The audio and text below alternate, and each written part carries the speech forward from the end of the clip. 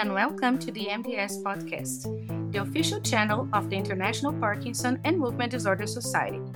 I am Sara Camargos, neurology professor in Brazil. This is an episode of the Hot Topics series, and our special guest is Andy Singleton.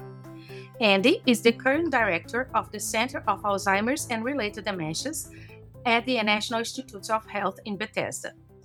Andy is a PI of several efforts related to genetic of Parkinson's disease. Thank you, Andy, for finding time to talk to us. Pleasure, Sarah. You were recently awarded with the Stanley Fund Lecture at the last MDS conference. In your talk, you mentioned an ASAP project named GP2. Our audience is highly heterogeneous, so could you explain to our listeners what these acronyms stand for and the origin of this project? Sure, of course, Sarah. So it was a great fun to give the David Morrison lecture at MDS. And the thing that I primarily spoke about was the Global Parkinson's Genetics Project, or GP2 for short. And really, in its simplest form, the aim of this project is to dramatically increase our understanding of the genetic basis of Parkinson's disease, but to do so in a global context. So much of our understanding of disease is focused in Northern European ancestry populations, and clearly, if we are to understand and treat disease around the world, we need a better understanding of disease around the world. So that's the aim of the GP2 project. Yes. And do you have an idea of the approximate numbers in regard to researchers, trainees, countries, and also patients engaged? Yeah, approximate numbers. We're growing all of the time, of course. I mean, a good frame of reference is that just before the movement disorders meeting, we had our annual investigators meeting. We had about 270 attendees from 60 different countries. I would say in total, within GP2, we probably have somewhere in the region of 1,000 researchers involved. In the context of patients, we're aiming for about 200,000 individuals enrolled in the GP2 program. I suspect we'll be larger than that, actually. We're already close to that in terms of the numbers of patients that are in the pipeline. But we've also expanded to include Lewy body dementia, multiple system atrophy, progressive supranuclear palsy, corticobasal syndrome. So those will increase numbers too. Yes. Wow. And can you tell us about the GP2 structure, the work groups, and how it is organized? Yeah, sure. So GP2 has been around for about 3 years, and I would say the first 2 years were really focused on operational and organizational challenges. You can imagine setting up a global consortium like this is pretty challenging because, of course, the rules and regulations are different in each country. So we have a fairly large organizational structure that includes the kinds of things you'd imagine, like a steering committee, an oversight committee, groups that work on training and networking, groups that focus primarily on issues related to underrepresented populations, groups working on genetic analysis, all sorts of things. And really the aim of all of this structure is to democratize genetics as much as possible. The model for GP2 is that investigators join by contributing samples. But once they join, their job is not just to contribute samples, it's also to get involved and do analysis and lead papers, lead new initiatives within GP2. So it's really aimed at leveling the playing field for investigators around the world, getting everybody involved as much or as little as they'd like to be. And you have data sharing as well. So if I would like, for example, to analyze your data, I can ask for it. Yeah, there's a project proposal working group. So anyone who's a member of GP2 can propose a project. And we encourage a few things for project proposals, primarily inclusion. So including individuals who you think would be relevant to doing that work. So when I mean relevant, I mean in terms of expertise, but also in terms of who contributed the samples, right? We really want representation from the groups that have contributed the samples. If an analysis is being done in, let's say, an African data set, we think the African investigators should be deeply involved in that. That's one part.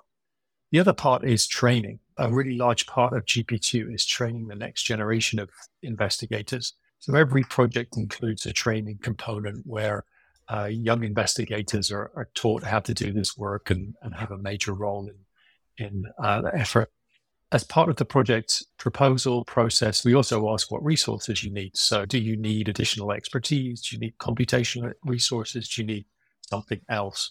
So all of those things are taken into consideration, and anyone and everyone within GP2 can propose projects. And how can people, researchers, and trainees enroll in the project?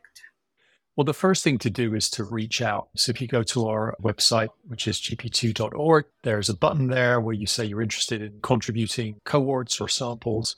Then we'll contact you. We'll set up a meeting, talk over the idea behind GP2 and figure out if there's a path forward. And then once you're in, we do a whole series of things to keep people connected: newsletters, email blasts, annual meetings. We also do site visits. So we'll go to regions and give training courses on data analysis, some clinical training courses too. There are also PhD studentships within GP2 that can be applied for, master's studentships. There's lots of ways to stay involved. Yeah. And I saw at the website that you have also a learning platform for trainees. Yeah. So one of the things that we have tried to do is democratize data. And I think we've talked a lot about data sharing in the past, but this is a bit more than just making data available. It's making data available and accessible. And what I mean by that is not only is the data available, but we attach it to compute resources. So if you have an internet connection, you can access thousands of processors to analyze your data. We support and pay for the data processing or the analysis that you need to do. There's a platform there that allows you to write code, share code with anyone else within the network. But of course, to do all of that, you need training. So we've developed a series of about 70 different videos and translated those into, I think now 109 different languages, where you can learn how to do genetic analysis from the most basic things up to pretty complex genetics. Wow. And what were the outcomes of GP2 so far in terms of papers and findings and samples? Yeah, sure. So it's really early days, of course, right? I mentioned that we're about 3 years in, and the first 2 years we're really dealing with operational issues. We are supported currently through 2029, so we've got a fair way to go. But we're now really starting to see all of this pay off. In terms of samples, we have somewhere in the region of about 170,000 samples at somewhere in the pipeline.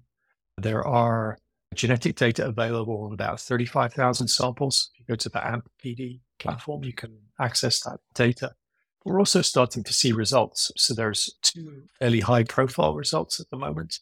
One led by Nacho Mata, looking at genetic differences and similarities across populations, sort of multi-ancestry meta-analysis of genome-wide association studies. And this has identified around a dozen or so new risk loci and helped find maps some additional loci. And then also recently, work in collaboration with UCL and University of Lagos and sites throughout the US has led to the identification of a new risk locus in the African ancestry population, specifically from West Africa. And this is a really exciting finding. It's a new risk factor at the GBA1 locus, but it's striking in that the mechanism seems to be different to previously identified GBA1 risk alleles, and it's amazingly common. So about half of all Parkinson's disease cases from Nigeria carry this risk factor. So it's really quite a striking result. And it is also in GBA1, so it's more interesting. Yeah, certainly. I think the mechanism is different too. So it potentially highlights some therapeutic opportunities that are a bit different in GBA1 to what we'd normally consider. Yeah. So when you talk about opportunities, I think everybody can reach out through the website and all the opportunities are there, right? Yeah, you can find pretty much everything there. Of course, you can also feel free to reach out to me or any other member of GP2 who can tell you about the work that we're doing. The work is truly global. It focuses on both familial forms of Parkinson's disease, but also typical sporadic forms of Parkinson's disease. And again, we've expanded into these other diseases that I mentioned earlier too. Yes, another Parkinsonisms, atypical Parkinsonisms. Why do you think it's important to analyze underrepresented population? What's the importance beyond that? I think that there are several reasons. First of all, I think just understanding more about disease in general is going to help us understand disease in everybody. And of course, a large part of the point of genetics is to understand mechanism so that we can come up with viable points for therapeutic intervention. I think perhaps even more importantly is as we start to move towards this era of precision medicine where we're matching the therapeutic to the mechanism in the individual, we really need to understand the basis of disease in all individuals, not just those of Northern European ancestry, right? We want to treat Parkinson's disease around the world, not just in one particular population. So understanding the basis of disease and the mechanism of disease across populations is going to be absolutely critical if we're to realize the promise of precision medicine. Yes. And what about your predictions for a near future? Do you think we're going to get there?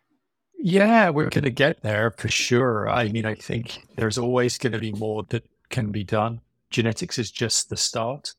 I think we need to understand a lot more about disease in underrepresented groups, right? We know surprisingly little about disease in populations outside of Northern Europe. But this is just a start. And you can imagine actually that the framework that we're creating here in GP2 for genetics could be used for so many other things. Epigenetics as well. Yeah. Understanding disease course, getting biologics, looking at things like imaging, things like dementia, falls, all sorts of things like that in different populations. But this is information we really need to gather. Also biomarkers of the disease and progression of Parkinson's disease, what is related to progression. So you have a huge amount of data to analyze and to work with.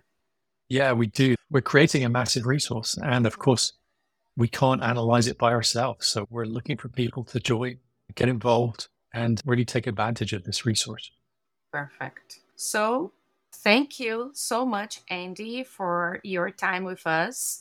I think you're going to find a lot more researchers and trainees after this. I hope so. That's one of the most fun parts about this, actually, is seeing all of these new investigators come up and hopefully take our jobs in the next few years. Yes. Thank you, Andy. Bye-bye. You're welcome. Thanks, Sarah.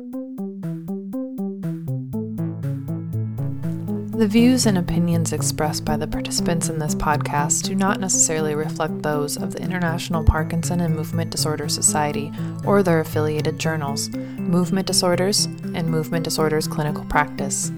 Any disclosures of the participants can be found within the episode description located on the MDS website.